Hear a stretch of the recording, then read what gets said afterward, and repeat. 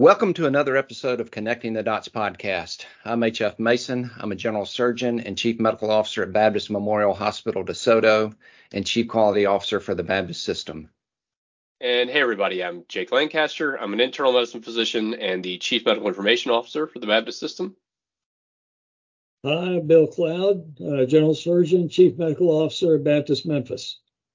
Well, guys, today we are so excited to have on the show Dr. Caroline Fife. We have been waiting a long time to have her on the podcast, and today we're going to be talking about wound care, quality improvement in wound care, and wherever the conversation leads us. But Dr. Fife, why don't you tell us a little bit about yourself? Yeah, so thank you guys for having me. I'm really honored to be in this auspicious company. My grandfather would say I'm strutting in high cotton today. So I appreciate the opportunity. I'm board certified in family medicine, but for 35 years, I've been practicing wound care. Like a lot of wound specialists, I fell into it. Of course, everybody expects that wound care docs are going to be surgeons like you guys, but it turns out so much of wound care is internal medicine with boo-boos, because every patient with a chronic wound has a reason that is almost always systemic due to their medical underlying conditions. So I like puzzles, and wound care is a great way for somebody to have a career that involves solving puzzles. So it has suited me well. I'm a professor of geriatrics at Baylor. I had 23 years as a professor of, interestingly, in the anesthesia department at UT. At the McGovern UT school in Houston. And I'm also the chief medical officer of a company called IntelliCure that runs the largest registry of chronic wounds and their treatments. And we spend a lot of time doing comparative effectiveness studies from real world data. And we also create quality measures working with CMS that are specific to wound care. That's also a big need. Happy to talk about any of those things if the topic arises. No, so that's fantastic, and I love the fact that you said that you love puzzles, because I love puzzles. That's part of the reason I went into medicine. Was I liked figuring things out and figuring out problems, and so I have never thought of wounds as a puzzle.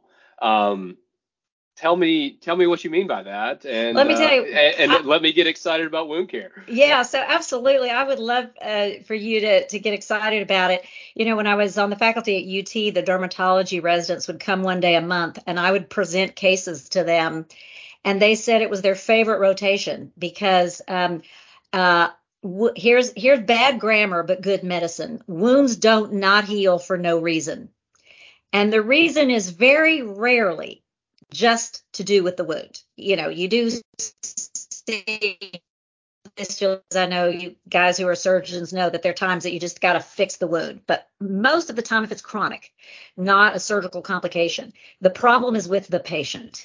And you can work your way through the Merck Manual of Rare Diseases every year in a wound center if you just keep your eyes open. Patients with undiagnosed underlying systemic inflammatory diseases with Ehlers-Danlos, oh my goodness, these surgical dehiscences, they turn out to have genetic conditions that no one has noticed, even though they've had 4 spontaneous bowel ruptures. And no one's ever said, God doesn't hate you. There has to be a reason why this keeps happening. So it's just fascinating if you can walk into a wound center and look at the patient. And the sad thing is, 16% of Medicare beneficiaries have a chronic non-healing wound. Does that surprise you? It is more prevalent than 16%, heart failure, than cancer. It is a huge percentage of the Medicare population.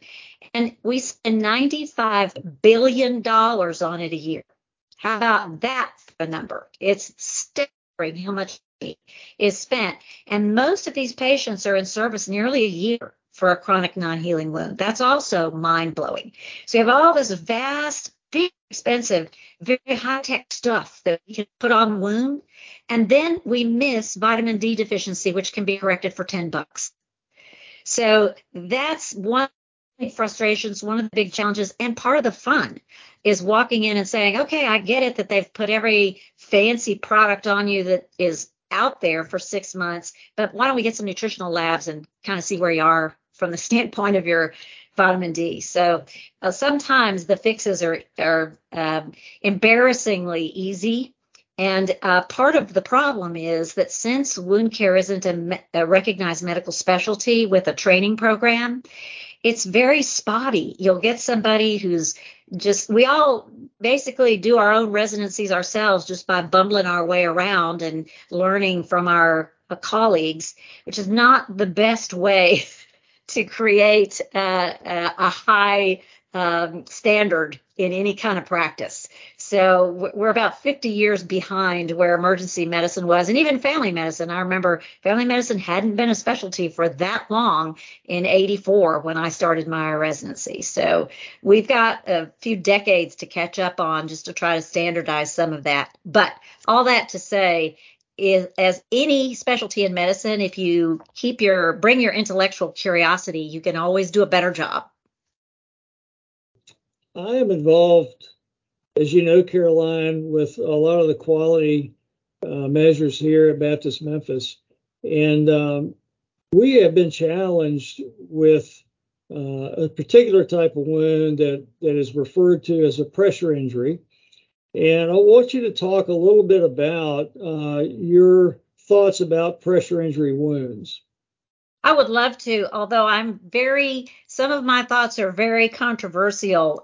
So I am not towing the party line on this, but that's okay. We don't shy away from controversy here sometimes. So, talk good about me, talk bad about me, but talk about me. So I think this is a great subject. And there's a revolution in thinking about what we used to call bed sores, and then we called them decubitus ulcers, and then we called them pressure ulcers, and now we're calling them pressure injuries. And there's a lot of politics behind those names.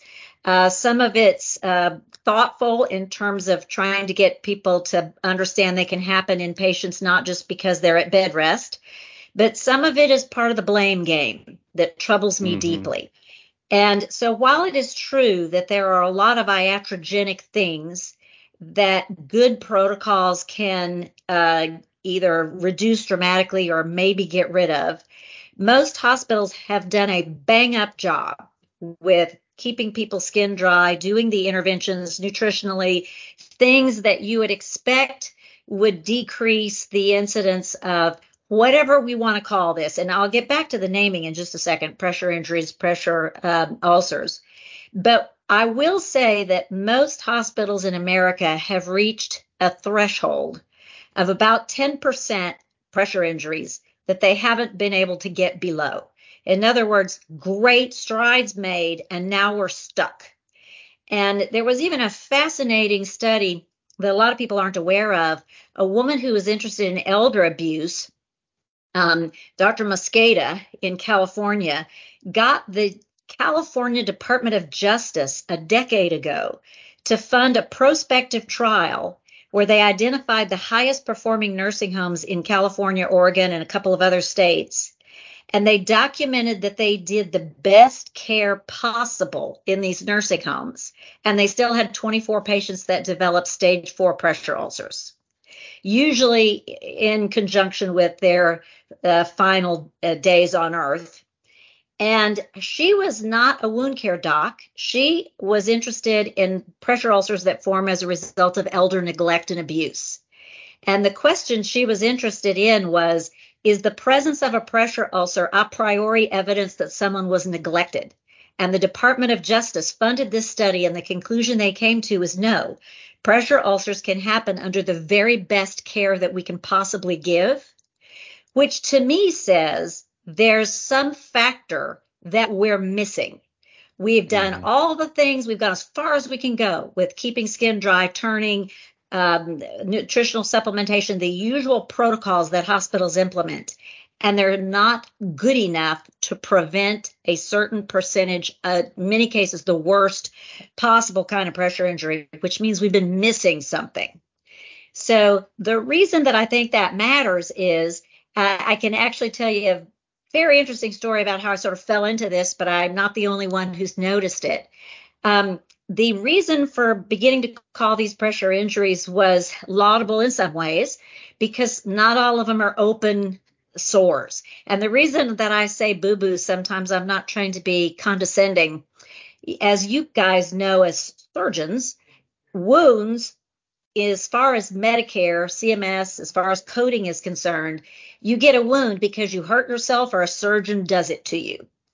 Whereas ulcers are considered chronic, non-healing problems. So yes, I could hit my leg on the open dishwasher door, and 6 months from now, it's no longer supposed to be considered a traumatic wound. It's a chronic, non-healing ulcer. So there is a distinction, and we don't have an English term that encompasses all of both wounds and ulcers. We tend to use the word wound because it's lay language that we all understand. But pressures comes into this category that's supposed to be like venous ulcers, like diabetic foot ulcers, a chronic problem, not because I had an accident or because somebody took a scalpel to me. I just wanted to make that distinction. They fall into two buckets in the coding book.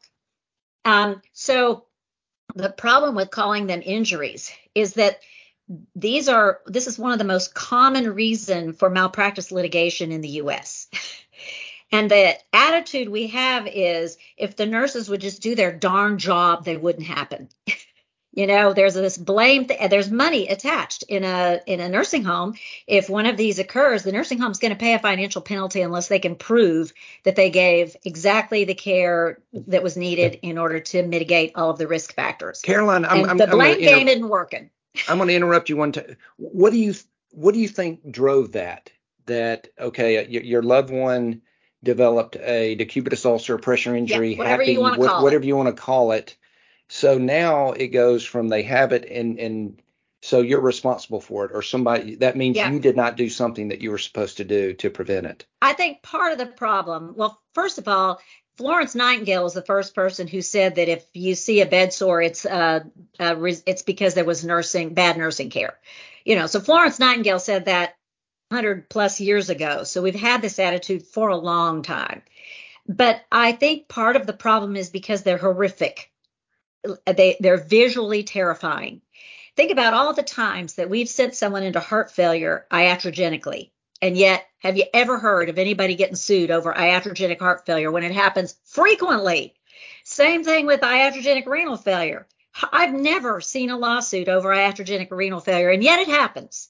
But when it's the skin and it looks terrible, people are looking at that, family members, and saying, oh my God, who's responsible for this mess? So I think part of the reason really is the visual. They're just frightening. They're smelly, they're scary, and they're devastating to see. And many of the other things that can be complications of medicine are not visual in the same way. But I would say there's been an attitude of that neglect is the reason for 100 years, literally, that is a difficult thing for us. And here's the problem. It is true that neglect can be the reason for a pressure ulcer. That's not false. It's just that it doesn't have to be. And we don't have, now our challenge is proving that it wasn't our fault, which is never the place you want to be when it comes to litigation. I was going to ask you, Caroline, when we talk about pressure injuries or bed sores or decubiti, it's reported out in an observed over an expected ratio. Yes. So that means that, okay, you had this many and you were expecting to have this many. So a certain percentage of patients are expected to potentially develop a pressure injury. How much opportunity is there for us? Let's assume, as you said, we're keeping the skin dry. We're trying to do all the care-driven protocols that we can. How much opportunity is there on the documentation side? And I hate to say it's like playing a game, but how much opportunity do we have to play the game and to document correctly so that we can risk adjust and increase that expected number? A lot of ways that we shoot ourselves in the foot when it comes to documentation. There's no question. But I want to answer that previous question a little better than I did in how we got here. Part of the reason we're stuck in the documentation did not battle goes back to 2005. And in 2005, Congress told Medicare, you guys need to figure out what kinds of problems could be the result of suboptimal care in hospitals that better protocols could fix. And that's how we came up with this list of, they said, find 2 or 3 things. They found 7, 8, depending on how you count them. And they ended up with a list of serious adverse events, which included giving somebody the wrong blood product, operating on the wrong body part. You remember this, air embolism. Well, somehow people got the idea that pressure ulcers were on that list of never events. Not true. Never happened that way. Pressure ulcers were in the list of a lot of other things like surgical site infections that protocolized care could make an impact on, but which we understand are possibly going to happen. So I just want to go on record as saying when you hear pressure ulcers are never events, they're not. They were not included in the serious adverse event list in 2005 that was implemented in 2007. But that's partly how we got to this place, because they are no longer, when you have major comorbidities or when they contribute to a major comorbidity, it reduces the hospital payment rate.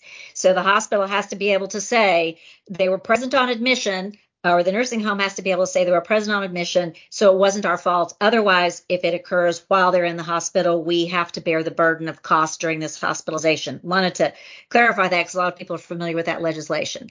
That then took us to the criteria for deciding whether or not there was a level of responsibility from the hospital. And one of those criteria had to do with, and that's where we get into this word that, this phrase that they call preventability or avoidability, I should say. The concept of avoidability came out of the nursing home world, where the idea was that you would identify all of the risk factors for a pressure ulcer and then create a care strategy to mitigate those risk factors. And if the patient got a pressure ulcer anyway, then we were off the hook. So that means that's all a documentation legal discussion. Did we identify their risk factors? Did we put a treatment plan in place? Did we carry out the treatment plan? Then you have this legal argument about avoidability.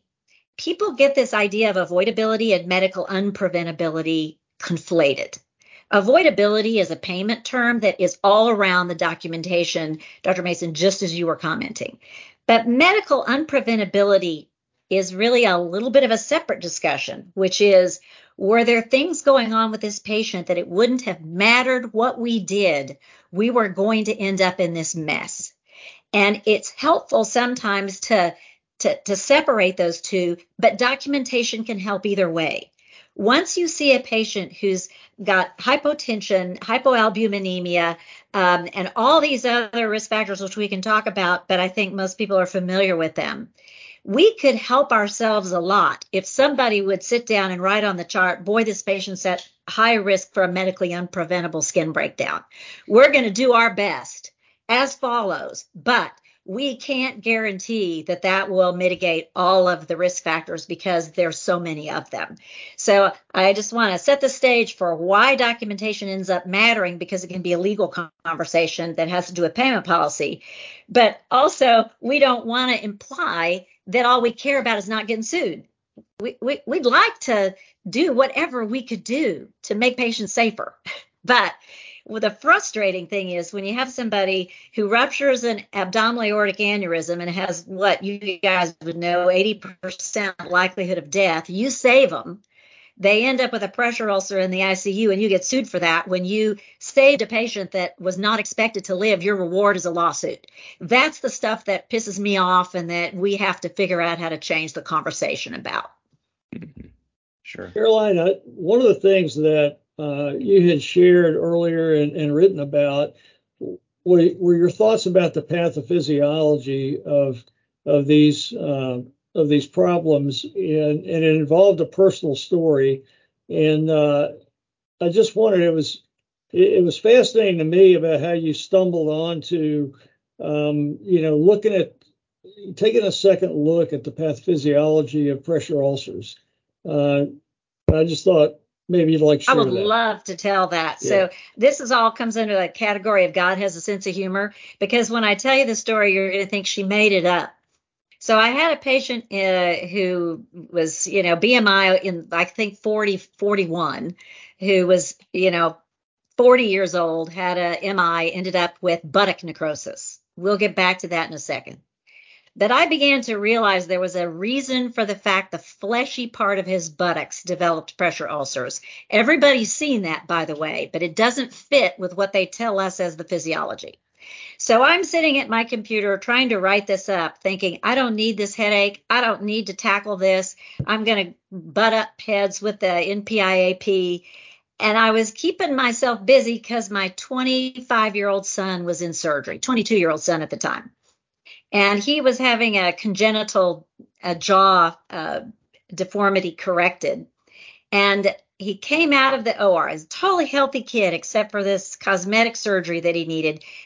He came out of the surgery, jaws wired shut, hand him a piece of paper and say, what hurts? And he writes on the paper, what did you do to my heel? So I'm pulling off the little pink pad they put on there that's supposed to prevent pressure ulcers. And he's got a stage 1 pressure ulcer on his left lateral heel and a stage 1 pressure ulcer on his right lateral malleolus. Just as I was saying to myself, I should leave this whole pressure ulcer thing alone because all I will get for it is grief. Nobody cares. And so the surgeon comes in and I said, I'm confused.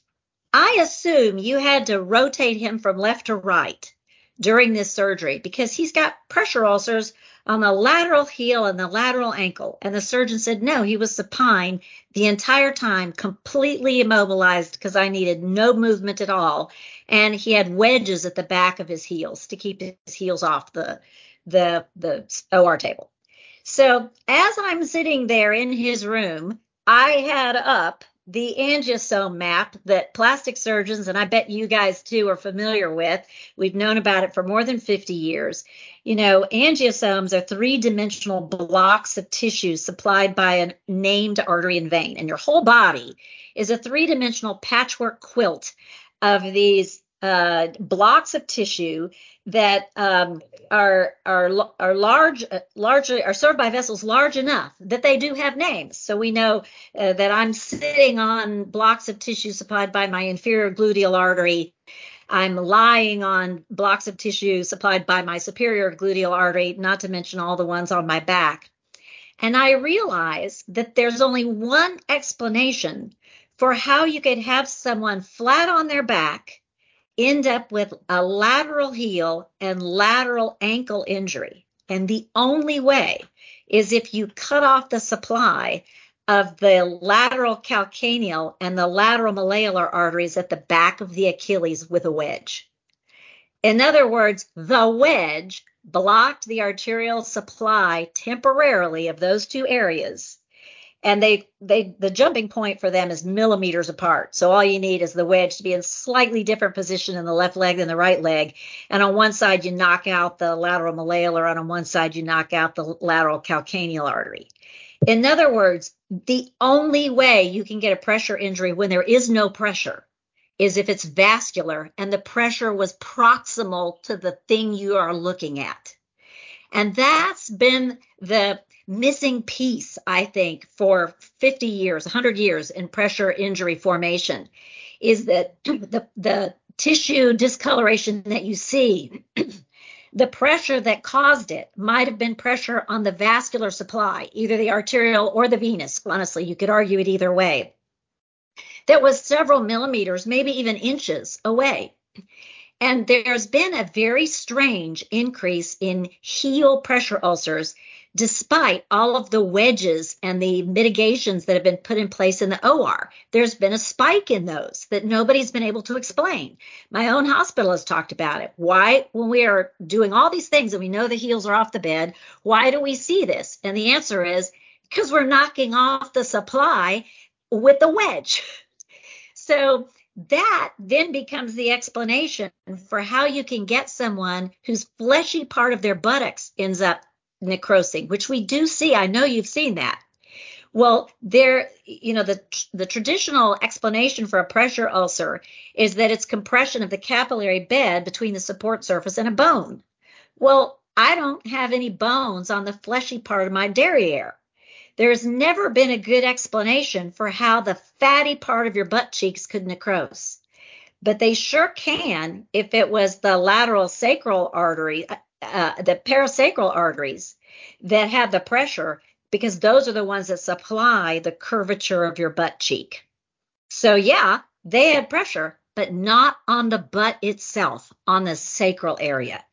That has tremendous implications in two ways. One is how we mitigate things, and the fact that you don't have to have direct pressure to get an ischemia reperfusion injury or even a full-fledged pressure ulcer somewhere. But the other means that the key factor is your blood pressure. That is the real thing. So I call for my son's anesthesia records, and they're letting his mean arterial pressure ride like at 52. Well, he had such poor perfusion. It's amazing. It's only because he was a 22-year-old healthy kid that he did okay. When you go back and you look at these patients who develop problems in the OR or patients in the ICU, their lowest diastolic is very low and their mean arterial pressure is very low.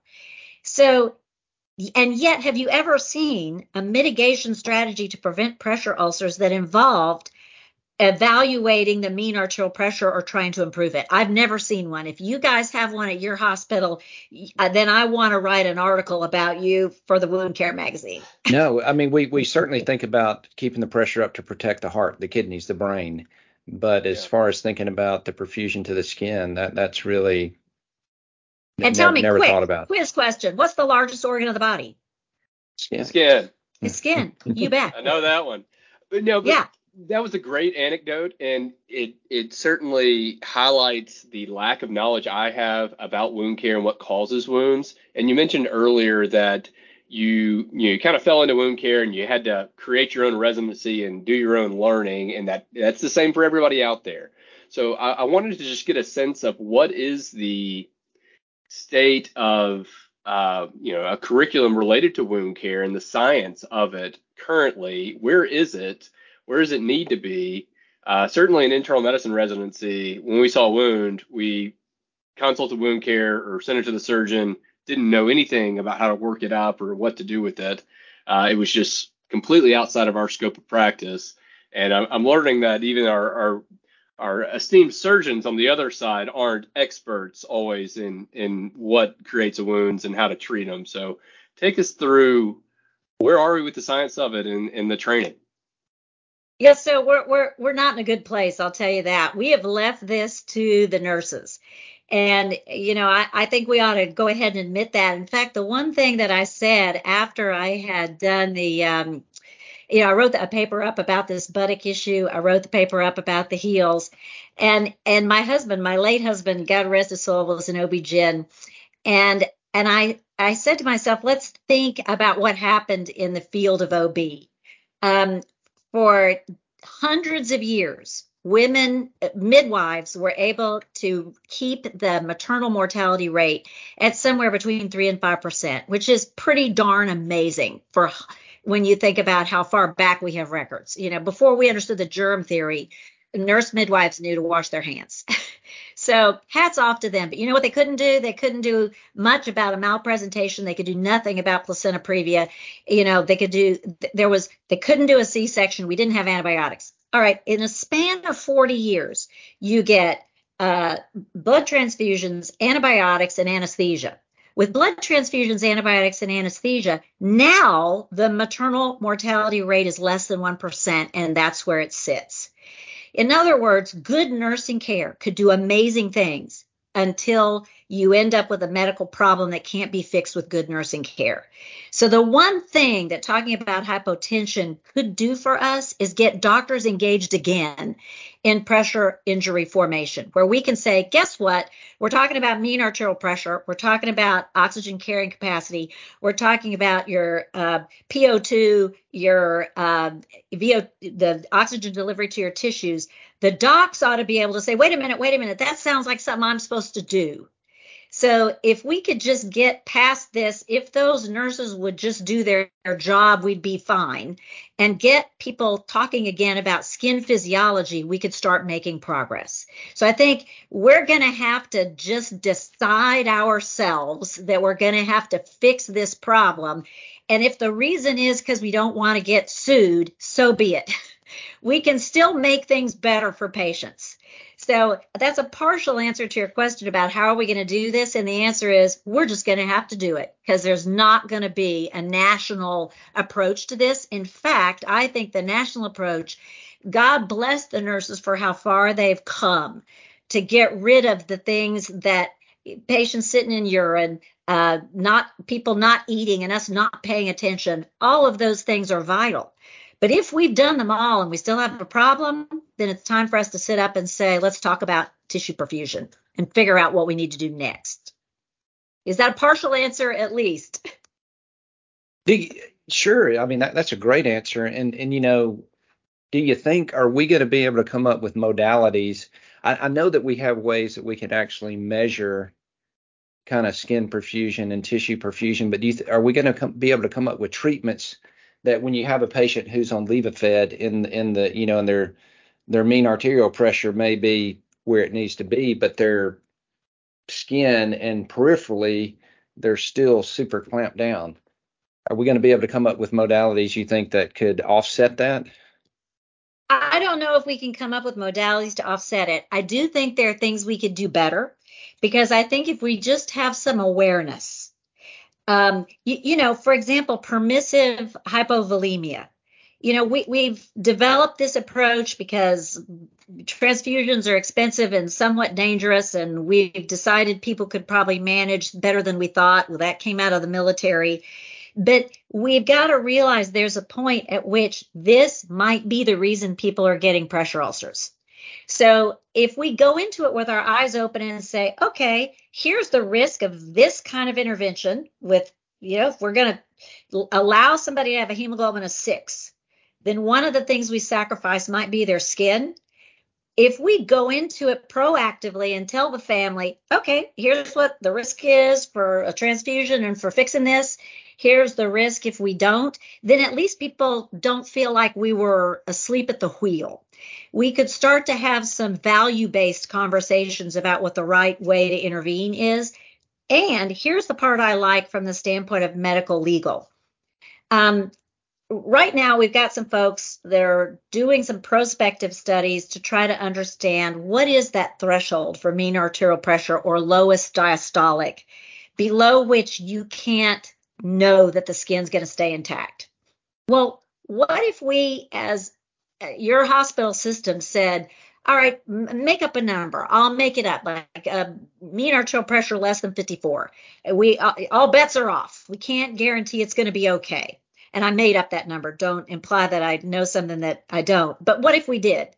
Well, then, if we can't make it better than that, then now we have an argument about medical unpreventability, don't we? Where we said, hey, our plan was an oxygen carrying capacity of at least 15 grams per deciliter and a mean arterial pressure of X and a lowest diastolic of Y. And this patient is so sick, we can't get there.